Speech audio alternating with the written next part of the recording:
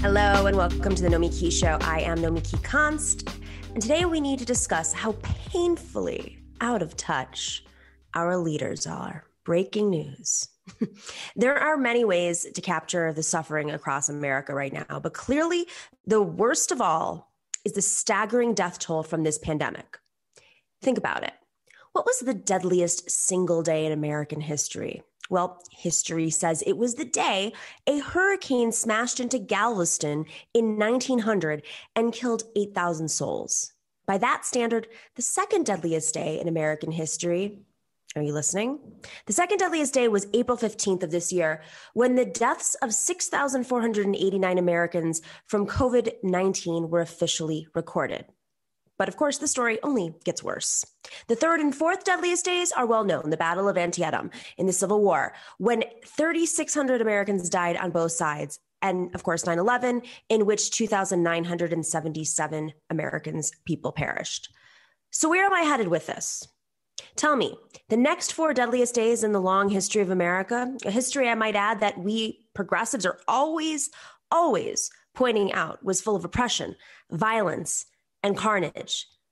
Well, the fifth most deadliest day in American history was last Thursday. 2,861 Americans died of COVID-19.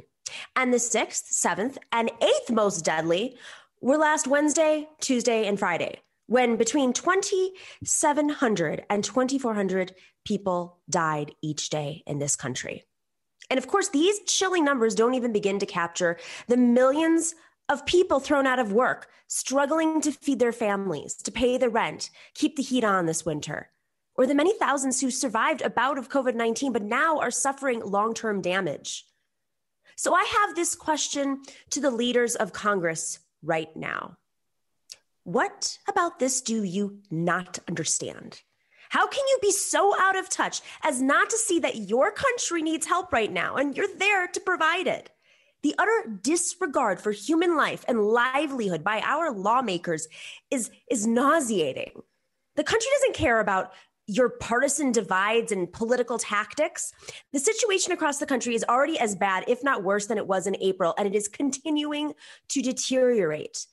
The load on the hospital system of COVID cases is already beyond last April, and that will push the death toll up without a doubt.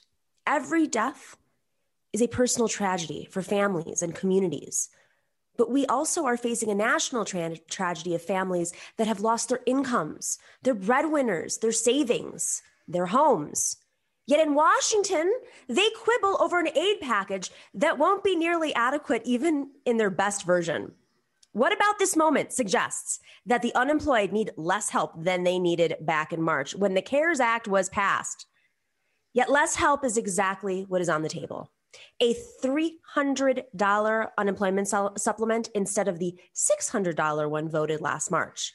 And neither the Democrat nor Republican plans provide the $1,200 one-time relief checks most people got back then. Why not?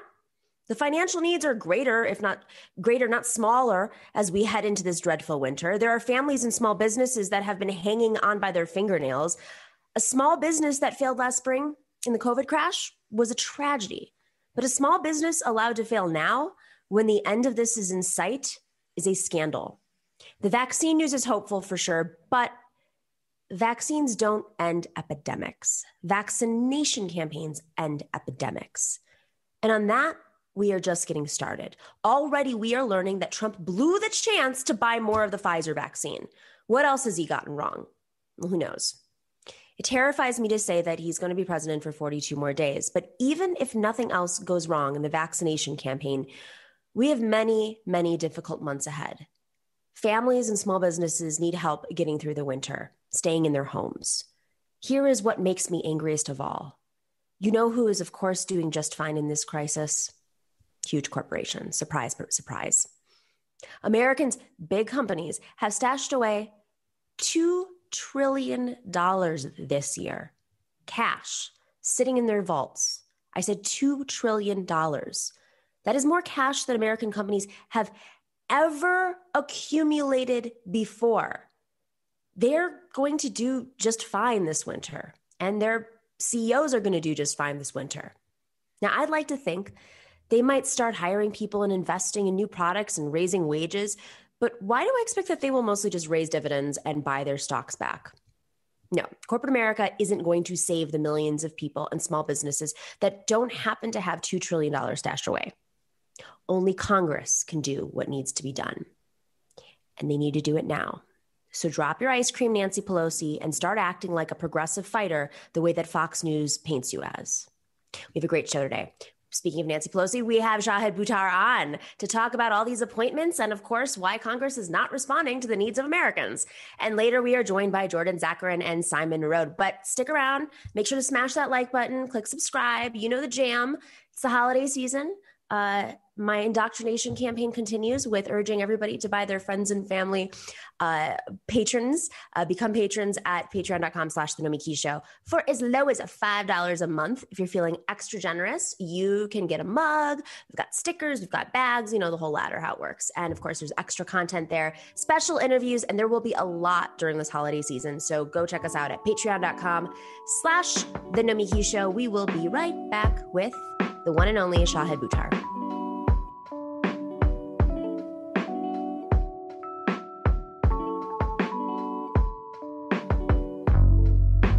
Welcome back to the Nomiki Show, and welcome back our friend.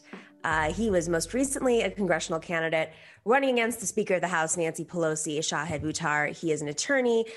He is the former director of grassroots advocacy at the Electronic Frontier Foundation. He's on the board of directors, the Center for Media Justice, Defending Rights and Dissent, and Fund for Constitutional Government. He is the guy to have on to discuss.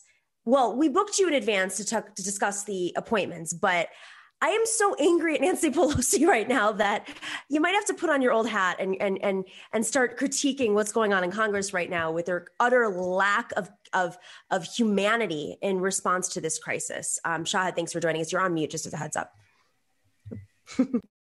Thank you. So glad to be with you. And I'm super glad to talk about any of those folks. I mean, holding power accountable is what we are about. And whether that's Biden or Pelosi, unfortunately, there's no shortage of people to be disappointed by in Congress and in Washington. So what do you think is, I mean, let's put the political strategy hat on before we get to just the disregard for human life. If there was like any out for the Democrats, do you think this is just a game over, well, we want a bigger package once we potentially have the Senate, once Biden takes office? Do you think it's really about that politically? Or, I mean, I'm just giving them a little bit there to maybe that's their out, but. I mean, yeah, if we imagine a 4-dimensional chess game, at least the center conservative Democrat talking point is we can get more next year if we wait. And the challenge there, of course, is that state and local governments, families, workers, people are struggling right now in a severe, really real way.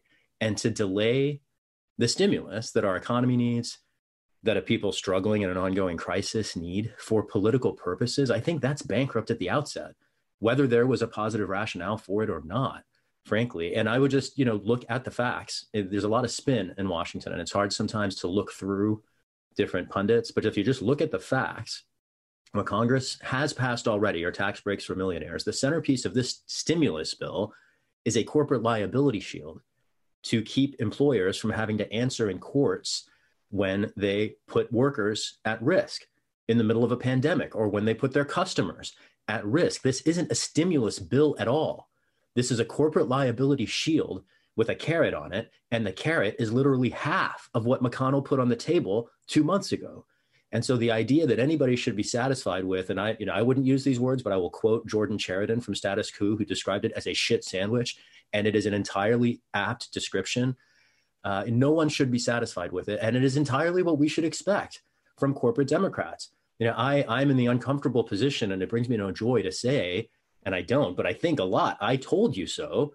And she is just revealing herself, Nancy Pelosi, as the speaker, to be exactly the figure who she has been in Congress for 30 years that no journalist anywhere seems to have been interested in holding her accountable for. I just go back to the fact that she hasn't debated anyone since Ronald Reagan was in the White House, and she governs like Ronald Reagan was still in the White House, and we are all paying the price for it. Why do you think I mean, let's pull back the curtain a little bit on her. I mean, you've obviously spent the last few years, twice, running against her and understanding the psyche. When you're running against a candidate, especially if it's one, you really want to get into the mind of that candidate and their campaign and their operation.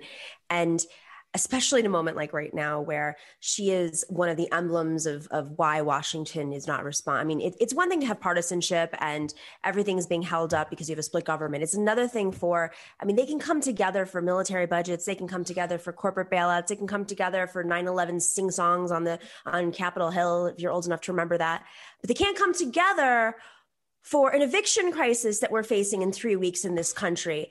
I've mentioned this stat a few times and it's probably been updated since then. In New York City alone, in October, 80% of small businesses, that's why I mentioned at the top, could not pay their rent in New York City. So if in New York City that's happening, what's happening in San Francisco? What's happening in Washington, D.C.? What's happening in Chicago, Miami, Dallas, every big city, Phoenix, every big city across America? Even small towns right now are dealing with this. I mean, this is across the country.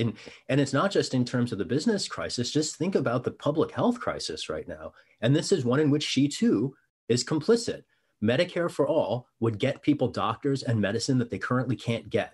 We're the only country in the world that doesn't have it, and we are performing the worst by far without a close second in responding to the coronavirus. As many people are dying every day in the United States as we lost in the 9/11 attacks, every damn day. And that's not just Trump's fault. That is a system-wide failure and is a system in which corporate Democrats, as you've noted, are unfortunately entirely complicit. And the failures of this paradigm, when I look at Pelosi and I try to explain her governance, just one riff diving into your question and then a shot and an answer, I saw this similar abdication of partisan interest, what might make sense back when she was covering up CIA torture. Human rights are a democratic position. Barack Obama had just won the White House on an anti-war, anti-Bush platform, and Pelosi's in the background covering up. And not only did she cover up CIA torture then, but she's part of a continuing cover-up now. Senator Dianne Feinstein has described this whole saga as a constitutional crisis, and it's why unrepentant torturers lead the CIA today. But I digress. So when Nancy Pelosi was covering up CIA torture, that didn't play in the Democrats' partisan interest. It didn't play in the constitutional interest of regulating the executive branch. It didn't cover the local interest in human rights. San Francisco is a city where the United Nations was founded. And speaking of the United Nations, there just happens to be an international law requiring prosecution where the evidence leads. So in one fell swoop, she undermined international law, the local sensibility supporting human rights, her partisan interest, her constitutional oath of office, and all the, so you might ask, why would she cover up those things? And I would say that Nancy Pelosi ultimately is a power defender. She is an agent of capital, Wall Street, and the military industrial complex. I dare say she is, in fact, an embodiment of each of those things, to no less an extent than Joe Biden. But again, I digress. What's really mind-boggling to me about this, though, is yes, on any given day, corporate Democrats are going to defend capital, as of course Republicans are. That's why they're there. I think what's just jaw-dropping is, we talked about this in the show yesterday. You look to the EU and even the most conservative, austerity-driven governments in the EU are giving their citizens right. basic income right now. I mean, Angela Merkel, austerity queen, sees humanity in a different light because and the funny thing is they don't even have to do that to get elected in this country. You do have to do that to get elected. So what I don't understand is Joe Biden is about to inherit this presidency. Doesn't he want the material conditions just to be a little bit better, to deal with just a little bit better, so he doesn't have as much of a shit sandwich to eat on day one? I would hope so. This is kind of like the question people used to ask the question during the Cold War of, I hope the Russians love their children too. And of course, Joe Biden wants things to be better, I would hope. Except that if you look at who he's been and what he's done over his not recent career, I mean, he's been in Washington for 40 years, and he, just like Nancy Pelosi, is a power defender. He's a cheerleader for every war. He was appointed as Obama's vice president in order to quell fears on Wall Street that Obama was too radical. So Biden is demonstrably the most conservative Democrat to win the White House since Harry Truman 70 years ago.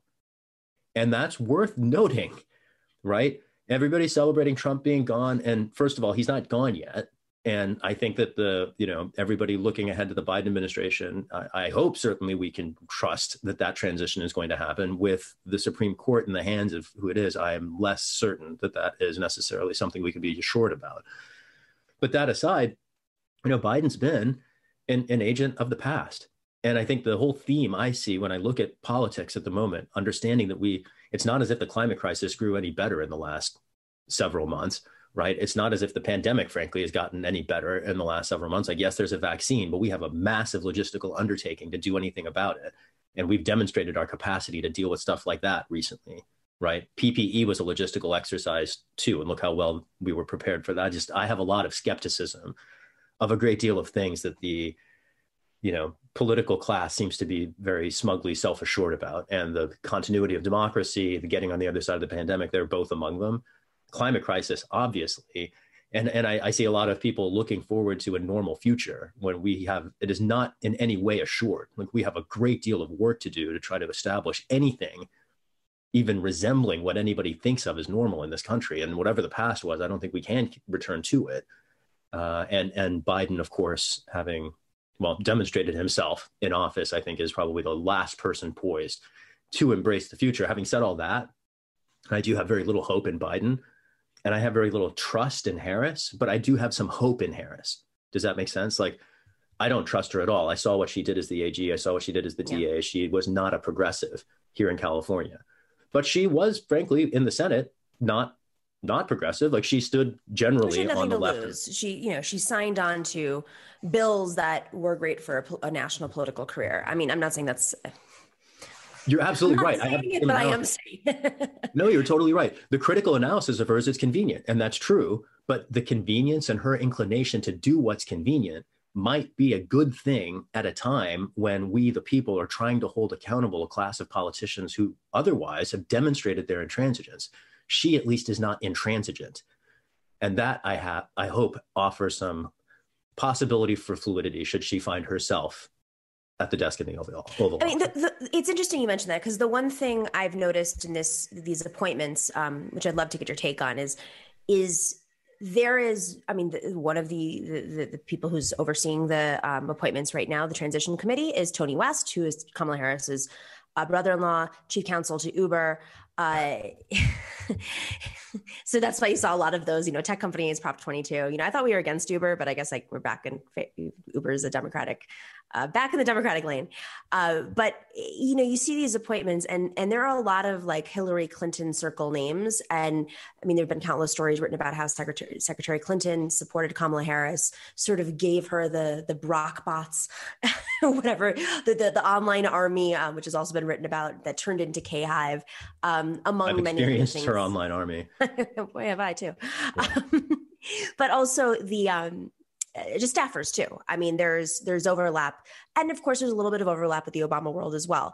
But I am looking at these appointments and I'm not thinking this is Biden universe. As critical as we are of Biden and how he is a champion for Wall Street, it looks like it's the Kamala Harris cabinet. And I feel like they might want to take a breath before. I don't know. I mean, you're in California. What do you? But with that, actually, what you're saying is she might be more malleable because of the future that she wants to future ambitions. But if potentially she doesn't have to get elected, there's a very real chance of that. That she might inherit the presidency in the next 4 to 8 years. That's just life. But alternatively, if she does have to win, she really does have to shift. And she is not one of these like calcified Washington operatives that come out of the Clintonian DLC era. Like that, right. That era is really pushing, they're running around in circles, their last laps as they're running out of breath. That ideology is dead, but they're very much in power. But she's not of that. And she's not a creature of power, frankly. I mean, it doesn't mean that she didn't come out of power, but she didn't build an infrastructure on her own. She sort of inherited one, I guess is a better way of saying it. All true things. What do you think about that?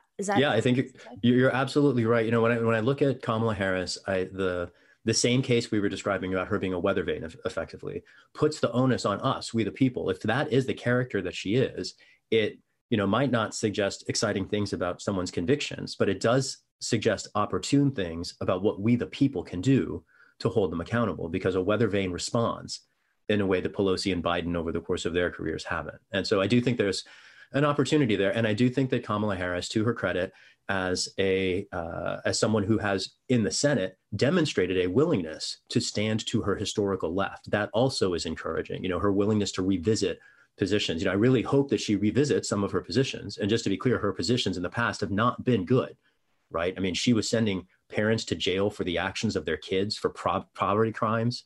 She was not helpful with respect to the death penalty, using her office in ways unhelpful for human rights there. She was not a progressive prosecutor. She was a predatory prosecutor who was claiming a progressive background when it was politically convenient.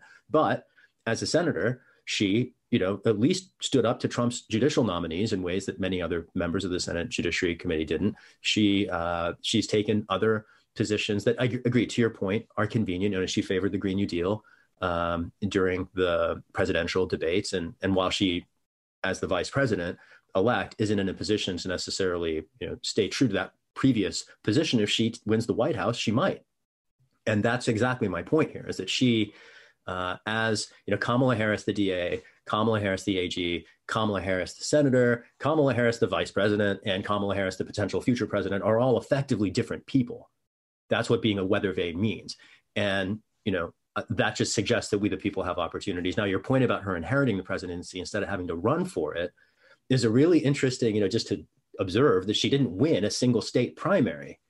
And, neither had Biden before this year, before the entire centrist cabal united around him. So I see this entire transition through the lens of yet another election denied the left, in, the election machinery being, effectively contorted.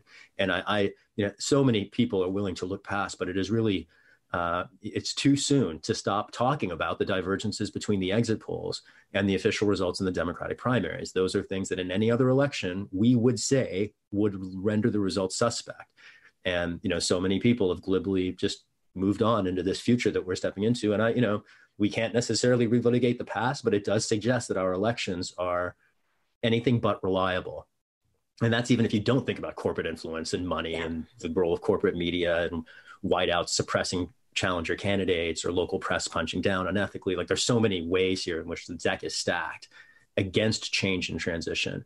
All that is to say, just coming back to where we started, that Kamala Harris, having inherited a political machine, as someone who at least seems to be still responsive in some way to the electorate in terms of being willing to shift and change over time, that's a very convenient array of circumstances for us to have someone who responds to us having inherited the tools and power and machinery of the generation that's had its knee on the neck of the left and working class families and communities for a generation. It's interesting you say that. I mean, there's, I want to talk about like the Attorney General appointment in a second, but Jamie Harrison, who of course ran for Senate against Lindsey Graham this cycle, Jamie Harrison ran for DNC chair in 2017, and I got to know him and interviewed him several times, and several candidates, including Pete Buttigieg in that race. But what was interesting about Jamie Harrison was he was, everybody else that was for lobbyists in the DNC sort of like danced around it. But Jamie Harrison was like, I'm a lobbyist. I think it's great. I think we need to raise as much money as possible. And he said it with a smile and people liked him. And I just thought, even Obama didn't want lobbyists in the DNC, which frankly, he gutted. But it's mind-boggling to me because it has become this apparatus to basically just control elections. I mean, I don't think it was always that way. I think that there was a real, I think there are many DNC members who did not support Bernie, who really believe in state parties, who really do believe in cultivating the next generation of talent, whether it's candidates at the local level or operatives at the local level, because that's how you fight Republicans. I mean, they've been doing this strategically and using, when you lose legislatures, we all know gerrymandering can occur afterwards. And you don't, that's how you lose. That's how you lose the battlefield. And I see them just doubling down on this right now with Jamie Harrison. I'm not saying he's a bad guy. He was a former state party chair. He knows how the DNC works, but I'm not expecting to see a shift in strategy. And my fear is at this point, it's not even about winning. It's just about what you're saying, controlling the left that is growing, the left that will only grow as material interests and circumstances get worse for Americans. And simultaneously, So will the right wings, because of their power grid that they have right now, and including media, as you mentioned, they will be tapping into most likely white male working class people and young men who are just frustrated with their circumstances. And so the DNC just sits there as sort of this like lever to push the left away, and no problem walking in the right in. And I don't mean right like corporate right. I mean like crazy right. The fascist right. Another way to put this, and I think you're absolutely right, is that populism is the inevitable future because the corporate center has delegitimated itself. And it delegitimates itself with increasing clarity with every passing day, from the climate crisis to the pandemic to policing, name your issue, right? It's just so obviously corrupt. And so people are looking for answers outside the institutional landscape. And if populism is going to win, it then becomes a question, will it be left populism, That's right, Bernie and the movement, to try to get universal health care, to try to stop the climate crisis, to try to stand with our communities? Or will it be the terrifying right-wing fascism that we have seen in the world before, that we have mobilized as a civilization to fight a world war to stop and establish an international human rights legacy that, just to bring it full circle, we have abandoned and are among the principal violators of in the world today? To that extent, I would describe that, choice between those two alternative futures as having been made, at least in the past. And the whole point of elections is that we have the chance to choose a different future. And, in Biden winning the White House, that didn't happen. For whatever set of reasons. With Harris in the White House, there might be a path to it. We shall see. One lens I want to offer here that just also connects some of the different threads in our conversation is class. You asked me maybe 20 minutes ago, like how to explain Nancy Pelosi's deference to, corporate industry, even when it undermines the interests of the party and her constituents. And the answer is class. She is a wealthy person, a centimillionaire. Everyone in Congress, with a handful of exceptions, fits that description. They are all very comfortable people who are not, and her in particular, just like the president, they're not subject to the pressures that confront the rest of us. None of them are worried about getting evicted. None of them are standing in a bread line that stretches around the block from the food pantry and down the highway. We've all seen videos and photos of like, that's what we are dealing with, right? She's showing off a freezer full of gourmet ice cream. That, like, it's preposterous to me that people don't think of two-party rule as basically a legitimating veneer for plutocracy. We are talking about rule of a few, rule by the wealthy and by capital. This is a point worth pressing on. There's a lot of discussion as socialism gains greater footing about capitalism and what it is. And people are like, capitalism is markets. Capitalism is the chance to, invest in things. Capitalism is money. Capitalism is when people are subject to the needs of resources instead of the other way around, right? Ideally, resources would be subject to the needs of people. That would make sense. But when people have become instrumentalities, when we are reduced to commodities, when we are sacrificed on the meatpacking factory floor, or in the farms where the farm workers are getting, COVID at astronomical rates and bringing it home to their families, when we sacrifice workers on the halls of the hospitals where they go to work and don't have adequate PPE to protect them, that is a declaration that capital matters more to our civilization than human beings. And that is not okay, period. And that's where I see Pelosi and Biden standing with the past. And that's why I was really excited to support Bernie Sanders. It's why I'm so excited about the squad. It's why I'm so excited about many of the voices emerging around our country that are committed to inverting that calculus, to making insulin and other medications free, to making sure that we're distributing resources to serve human needs instead of squeezing human beings to increase accumulations of capital. That's exactly it. We use humans as a commodity, not only a resource, as you said, but as a commodity. Let's talk about some of the appointments. Who stands out to you right now as we've all talked about Neera Tanden and Rahm Emanuel. I feel like those are just, I don't want to say distractions. Neera is very likely, she may not get confirmed, but I do think that they're put out there to kind of suck up all of the left's energy so that we don't really look into some equally dangerous people for very different reasons. We just may not be household names. So who are some names, some of these appointments that are standing out to you right now? The agriculture department's an interesting one. So Tom Vilsack, former Iowa governor, has been named as Obama's person in that slot. And the idea that 12 years later, we're just going to recycle the same people because that stuff all worked out really well. I mean, it's just so weak. It's so weak. Now, the one thing that's interesting here is the person I had favored for that slot is Marcia Fudge, who I'm grateful is getting appointed somewhere, though there's a really interesting analysis to share here. So Marcia Fudge is a representative from Ohio. She's been named as the HUD, Housing and Urban Development Director. And that's great. I'm glad that she has a spot in the administration, particularly because it opens up a seat in Congress. Generally, the movement's concern is don't poach members of Congress for spots in the administration because it's an uncertain political environment. We want to hold those seats. That's a very blue seat. And one person who might run for it, someone I'm very excited about, I would love to see Nina Turner in Congress. And if Marcia Fudge going into the administration creates that possibility, I'm just excited for that, period, full stop.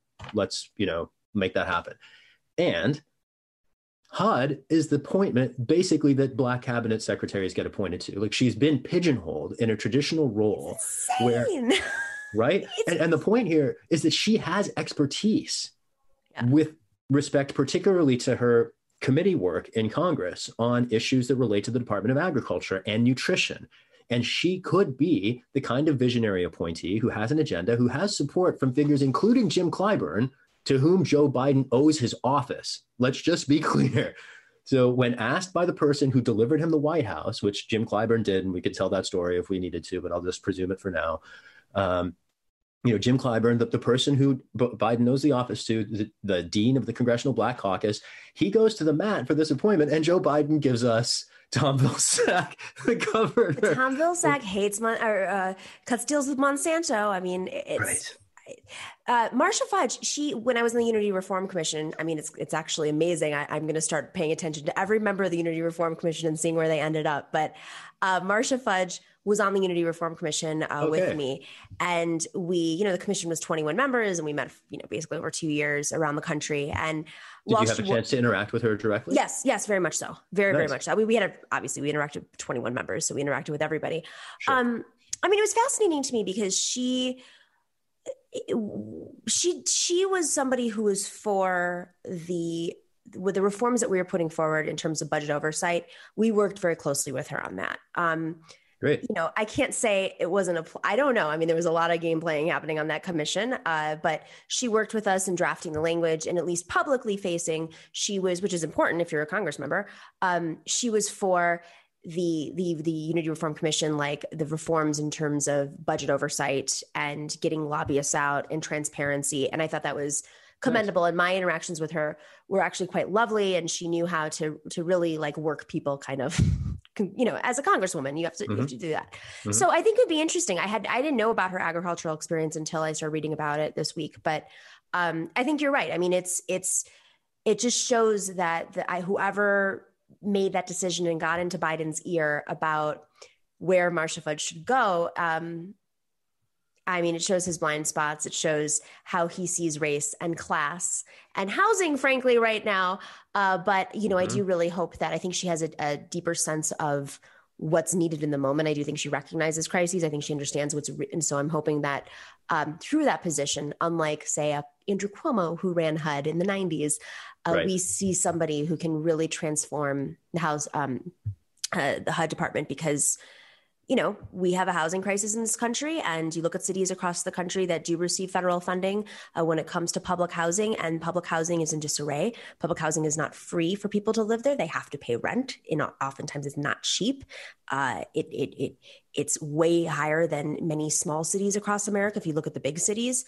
And there's a huge crisis, whether it's lead paint crisis or water or just being in total decay, not having heat equipment upgrades. We've seen the stories and we read them. So I'm hoping she understands that and she'll present the needs of the most vulnerable people from that position. So likewise. Final thoughts, Shahid. Well, you're pressing on a really important aspect of the role that a lot of people overlook. Like the cabinet level positions are effectively advocates for the departments that they oversee.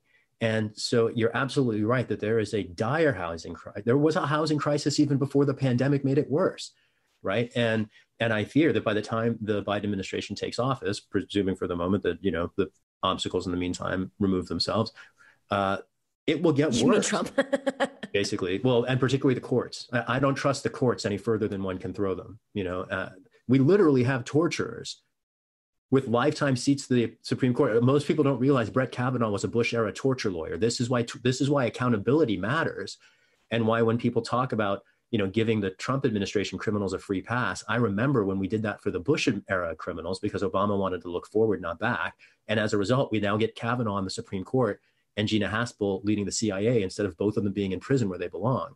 And that's why we need to take on these fights. So when they mock AOC for saying we should try the Trump administration or never let them work again, there is a reason. These people don't go away. They are swamp creatures. They are cockroaches. They literally will come back and, I mean, worse, they eat you alive. They're vultures. They prey on the public. They are predators, like constitutional predators, you might say. And one of them is on the Supreme Court, right? And he's not even the furthest right. Barrett is further to the right.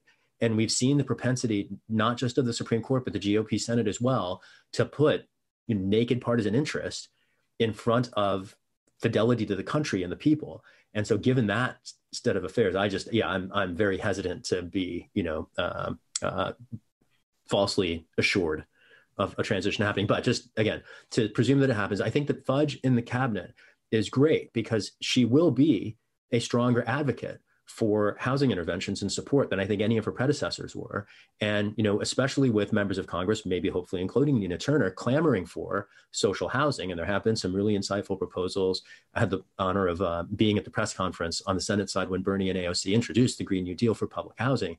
And it's a transformative vision that would introduce, I think the first wave was $80 billion to retrofit established public housing to make sure it's as, environmentally and friendly and particularly as energy efficient as could possibly be. And the vision also includes returning accountability for public housing developments to the communities.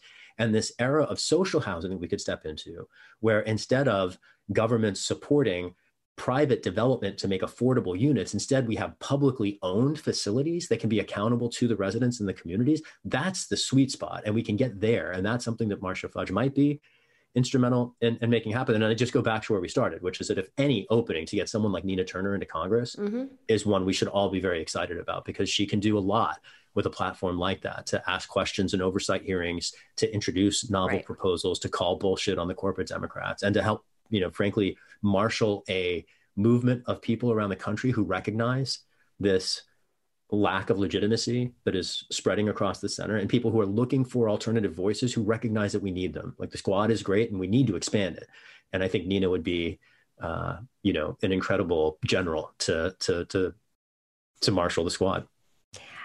We live in interesting times. Very exciting. There's a lot happening. I never thought I'd be cheering on John Ossoff and even Marcia Fudge, to be honest. But it's kind of a crazy moment. Politics makes for crazy things, certainly. It does, yeah. Shahid Buttar, always a pleasure. Come back soon. Happy Great holidays. It's early to say that. Whatever. Happy holidays. We'll see you soon. All right. Stay healthy and happy. Keep up the good work. Thanks for having me. You too. Thank you. All right. We will be right back with Simon Narode and Jordan Zakarin to talk about today's news, because there's a lot of it. Talk soon.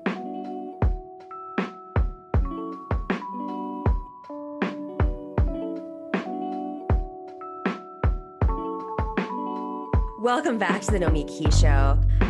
As always, excited to have our fantastic panel here. We have the one and only Jordan Zakarin, who runs a Progressives Everywhere newsletter. Go check it out right now. And Simon Narode, who's a socialist writer, former organizer in the Bernie Sanders campaign. And of course, he's a member of Team TNS. That's the Nomi Key Show, for those of you who don't know that.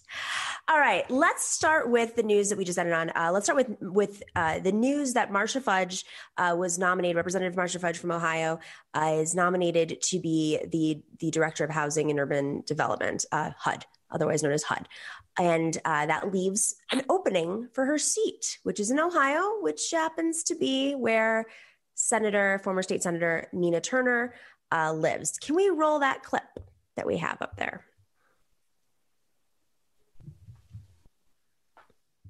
One of the positions that we're hearing about now, and James Clyburn has been pushing for this, is for Marcia Fudge to step up and be the new Secretary of Agriculture. If she leaves, there will be a serious fight for her congressional seat. And we're hearing everything from local names like Dennis Kucinich and Bashir Jones, who's on city council in Cleveland, and even Nina Turner may fight for her seat. As somebody who was a part of the Warren campaign and sort of the progressive left in America, is there a real belief that some of these seats, as they open up, are opportunities for the Democratic left to take a former spot with Sedgwick Richmond or Marcia Fudge, or is it still believed that their best bet is to move into the new Biden administration?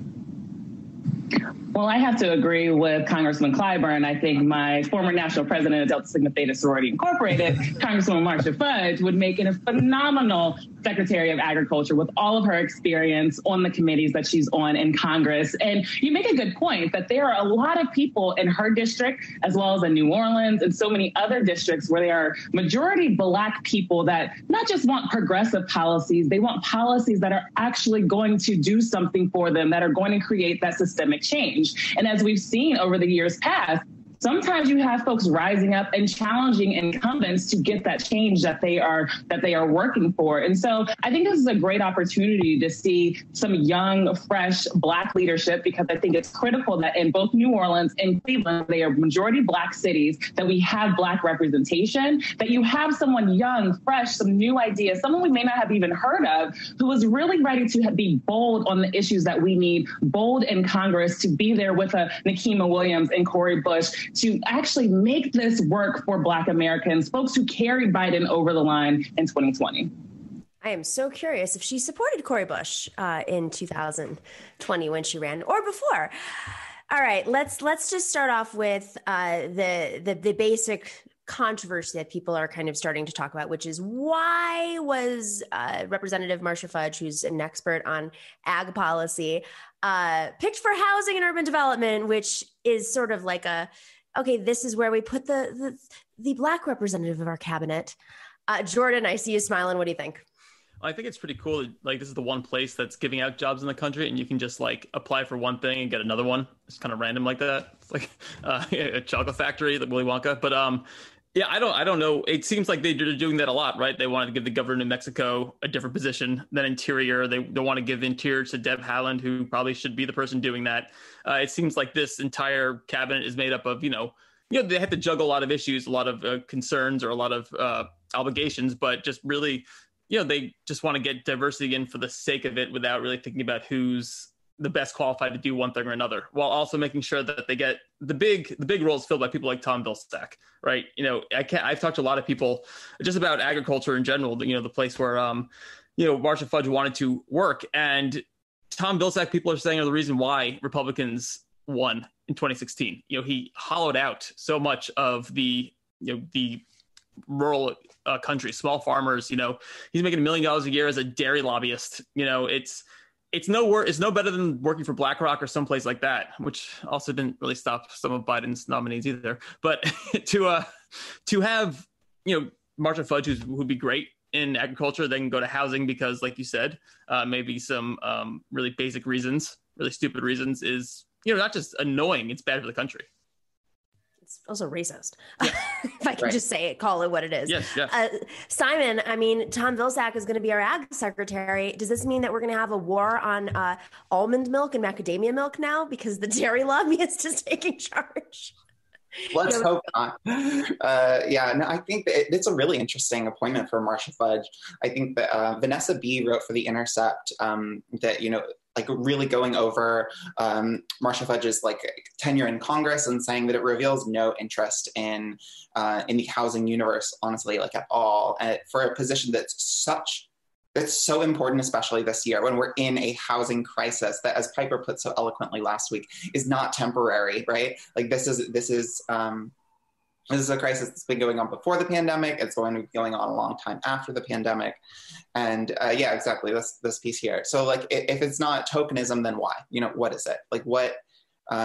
what qualifies her specifically for this position. But I'm not too hung up on that conversation at the moment. I am very excited about this spot opening up for Nina Turner specifically, as we've talked about. I think that she'd be great, and I think that she might actually go for it. You know, Nina Turner's talked, she just expressed a lot of interest in being the vice presidential pick for Bernie Sanders. There were sort of hints about that. There were hints about her being open to the idea of running for president in 4 years. So I think that this as a stepping stone and any political power we can give Nina Turner, I think would be great right now. So, yeah. Jordan? Yeah, I was going to say that I was reading that in that district where Marcia Fudge is, where Nina Turner would run, that whole area of Cleveland, turnout has been really depressed, for voting, in each election. And I think that there's a million reasons why that happened, not to mention voter suppression and so many other reasons, right? We can't put it on the fault or on the heads of people who are the voters there. But I think having someone like Nina Turner could really help activate the area as well. Ohio has gone so red, and it still has a super majority in the state Senate, even though half the people in the state government are going to go down with the Speaker of the State House there. It's so Republican. Meaning there's a scandal. Scandal there. The scandal there, yeah. So it's become so Republican, and so not only would Nina Turner be a great person to have in Congress, to have her be able to create a movement in Ohio, in a place that's been just beaten down over the years for a million reasons, deindustrialization, COVID, you name it, to have someone like that, both in Congress and back in Cleveland and in the area activating people, I think would be like, those two things would be desperately needed.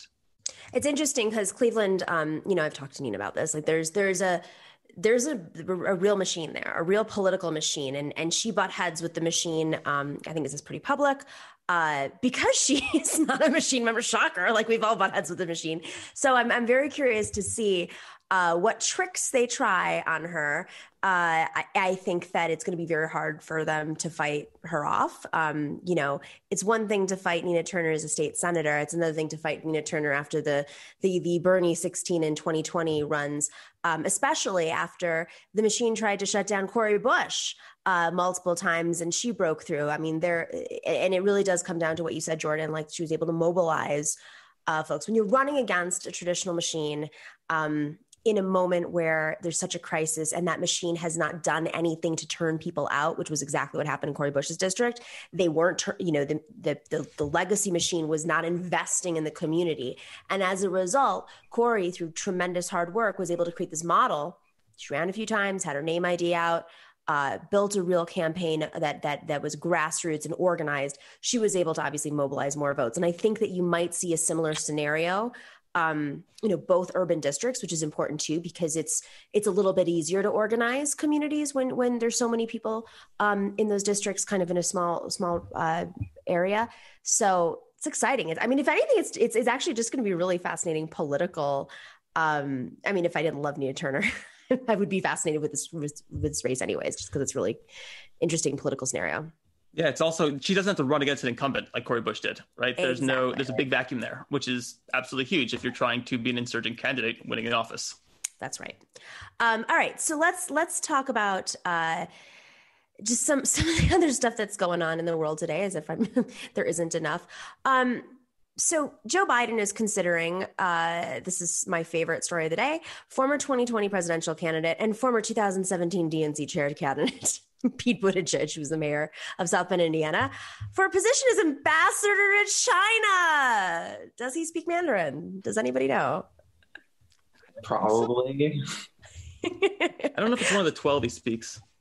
12? I thought it was like 4. No, it's 12. Okay.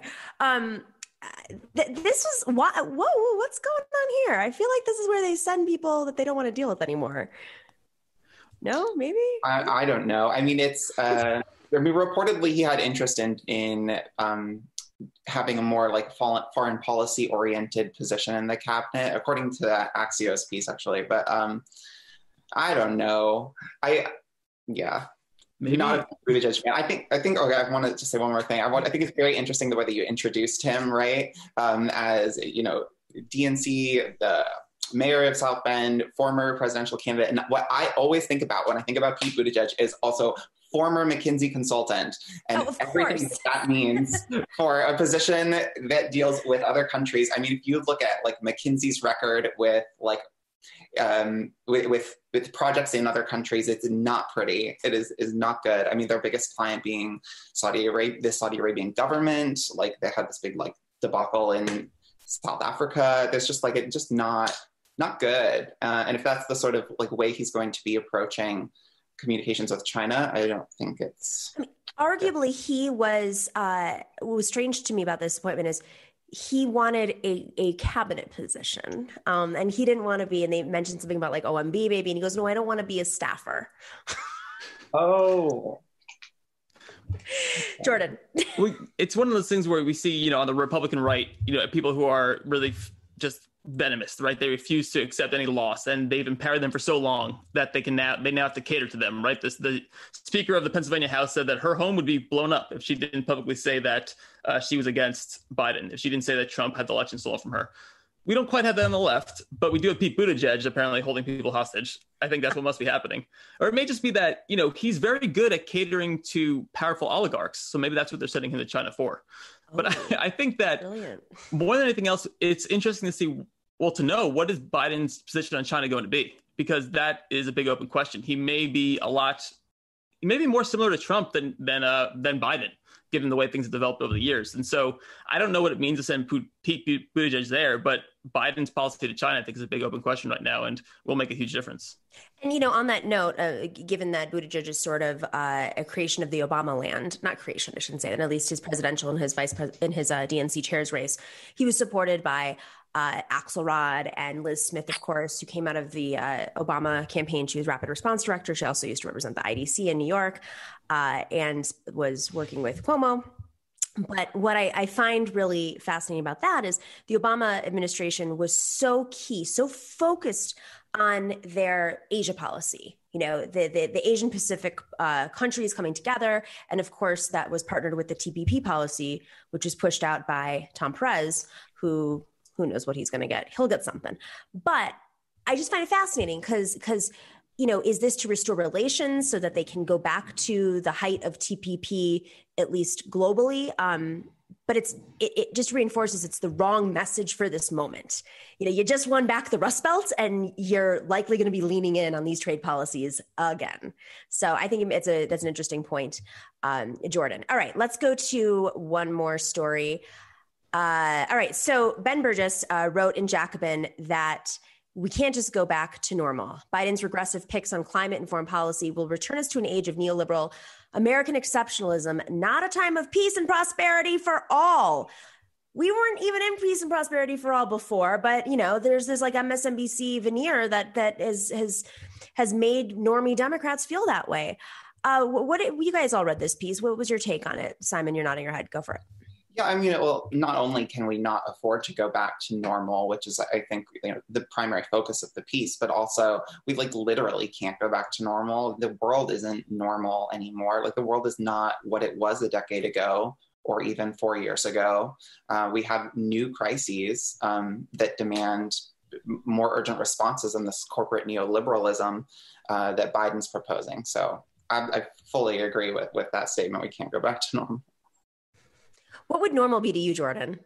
I think normal is, I think it's so many MSNBC watchers and people like that don't want to think about politics. I think that's them as like, oh, I don't want to think about this. Like maybe I'll watch a Sunday show, but I really just want to not worry about what someone's tweeting or what's anything's going to happen to the market, right? I just want to live my life. And I think there's an admirable, people want to do that. And I think if, I wish the country was at the point where they could do that. They could go about along with their lives. But like Simon said, we can't get to that point until we fix everything. So we can't go back to the way things were. When I say fix, I mean make better, right? Whether it's trade policy, whether it's healthcare policies. Yeah, we got to build back better, right? Yeah, I mean, there's no way to do it because so much has been destroyed. And this is probably the one opportunity. I think the opportunity that Obama missed out on after Bush was, again, I don't want to use the term build back better, but this is the opportunity should, we win the Senate and should we, grow some guts to actually make some big changes, whether it's on climate change, whether it's on labor policy, whether it's on a million other things. I mean, even the things that centrist Democrats like Chuck Schumer are proposing, getting rid of student debt, to do something like that on day one, $50,000 per person. Obviously, I think there's so many other things that should be done on day one, but just to start making things a big change from the start is the only way that Democrats are going to win in 2018, and B, like anything's going to get better and stop Republicans from, I don't know, running the country off the cliff next time they get in office. Speaking of 2018, or 2022, excuse me, the Democrats seem to, they may actually be abandoning their strategy. I don't know if you guys heard this, of the Lincoln Project. The results are in. The Lincoln Project, shocker. You guys ready for this? After all the money they raised and supposedly put into grassroots organizing in swing states and all those ads, turns out those ads did not actually work. They did a study on this. Sam Stein did this piece in the Daily Beast. You can go check it out. Going viral was nice, but it didn't actually make a difference. Amazing. I know we've talked about the Lincoln Project. Is this the end of the grift, Simon? There's always going to be a grift when it comes to politics here in the United States and everywhere. That's just how it is. And it turns out, unfortunately, that many, many Americans fell for this Lincoln Project grift and essentially gave tens of millions of dollars to build up what will be like the new Republican Party. So great, that's okay. We all make mistakes, and we go on and they'll survive. They'll survive. I mean, these guys survived the Bush administration and reinvented themselves. If you can survive war crimes and reinvent yourself, to build the Republican Party back, Jordan, what is this new Republican Party going to look like?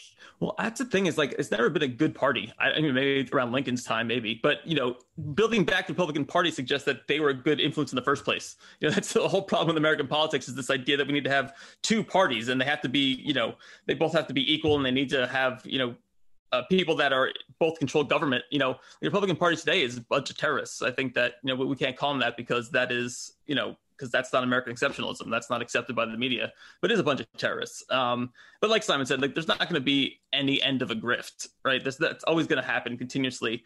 I just think about what could have grassroots organizations, state candidates done with that $67 million raised by the Lincoln Project. I mean, that is so much money, and it is so hard to raise money for grassroots and local candidates, because I've been doing it for years. And people can say, I really like that guy. I just don't have the money right now, but they can't give $100 to the Lincoln Project every time they see a viral ad. So that to me is just heartbreaking, knowing that where the money could have gone. I don't even care if those guys get rich. Awful people get rich in America all the time. Just give some money to the good people.